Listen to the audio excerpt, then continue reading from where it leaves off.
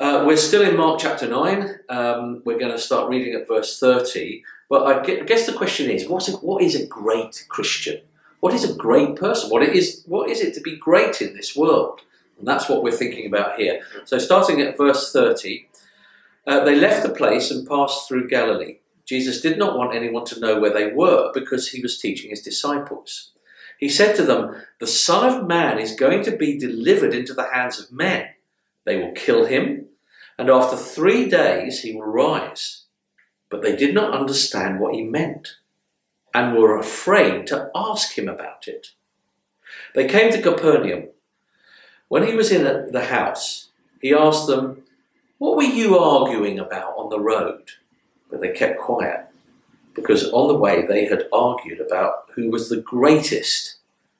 Sitting down, Jesus called the 12 and said, "Anyone who wants to be first must be the very last and the servant of all." He took a little child whom he placed among them. Taking the child in his arms, he said to them, "Whoever welcomes one of these little children in my name welcomes me, and whoever welcomes me does not welcome me, but the one who sent me." What's this all about then? Well, I mean, it's sort of shocking, isn't it, in some ways, to think of the disciples arguing about their own greatness on the road. And there are two reasons, I think, why that is particularly shocking. Firstly, last week we were having a think about, or in our previous sessions, we were having a think about this demon-possessed boy. And many people had a crack at trying to exorcise this demon, but they hadn't been depending upon Jesus. And unfortunately, the disciples were among that crowd. And right at the end, in verse 29, Jesus says to them, "This kind can only come out by prayer." In other words, you didn't pray. You didn't pray. You didn't ask God for help when it came to doing ministry. And yet a short while after this, they're arguing about their own prestige and spiritual greatness, which is very odd. It's like two people taking part in a race, both of them coming last, and then arguing about who's the quickest. You know, it was like, lads, you both just lost that race, you know, and so they're arguing about their own greatness when their own lack of greatness has just been revealed. Secondly, it's strange that they're arguing about this because Jesus has just said that his greatness is going to be seen in dying and suffering and serving. In fact, we'll come to this in Mark chapter 10. Jesus says something similar to that and then says, "For the Son of Man came not to be served, but to serve, and to give his life as a ransom for many." Yeah.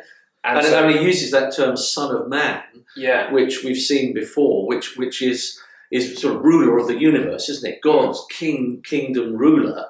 And so this kingdom ruler is going to be delivered into the hands of men, is going to be killed, because that is the way to serve in this world and to save people from wickedness. Yeah.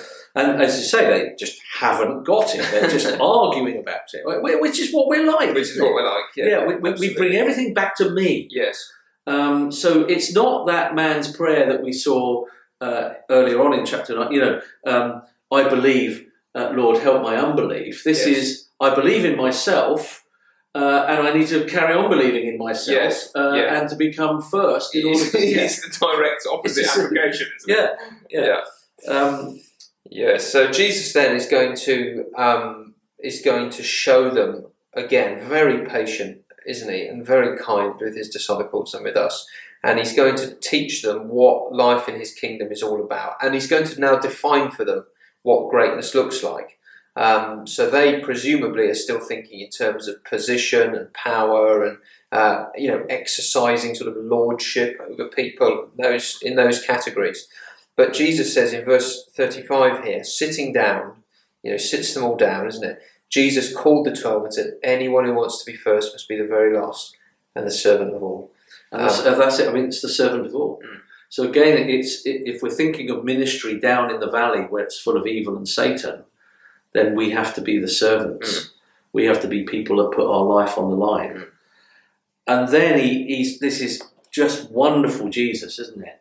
Because he illustrates it so powerfully by taking a little child.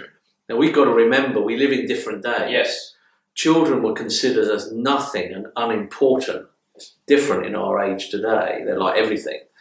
but they're unimportant, and he takes this unimportant child right in the middle, doesn't he? And says, anyone who welcomes an unimportant person like this not only welcomes me, but welcomes God the Father. That's what he's saying, isn't it? It is, yeah. And, you know, it's a hard lesson both for them and for us, because as we've seen in previous, sessions, they were tempted by the kind of the yeast of the Pharisees, and that's that way of doing religion.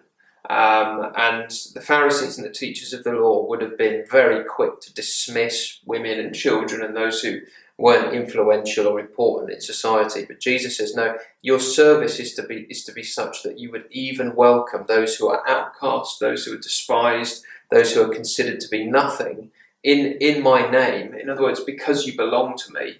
So this is not just, I want you to do nice stuff in the community. He's saying, I want me to make a difference to how you treat people. And so in the way that you go about your life and in who you welcome, you can't leave these despised ones out. Because of me, I want you to go to them and serve them. Yeah. And he who would be first will be last. Yeah. So this great Son of Man figure is the one that's going to die for people like this, which is what it's about. Well, I think we'll leave it there.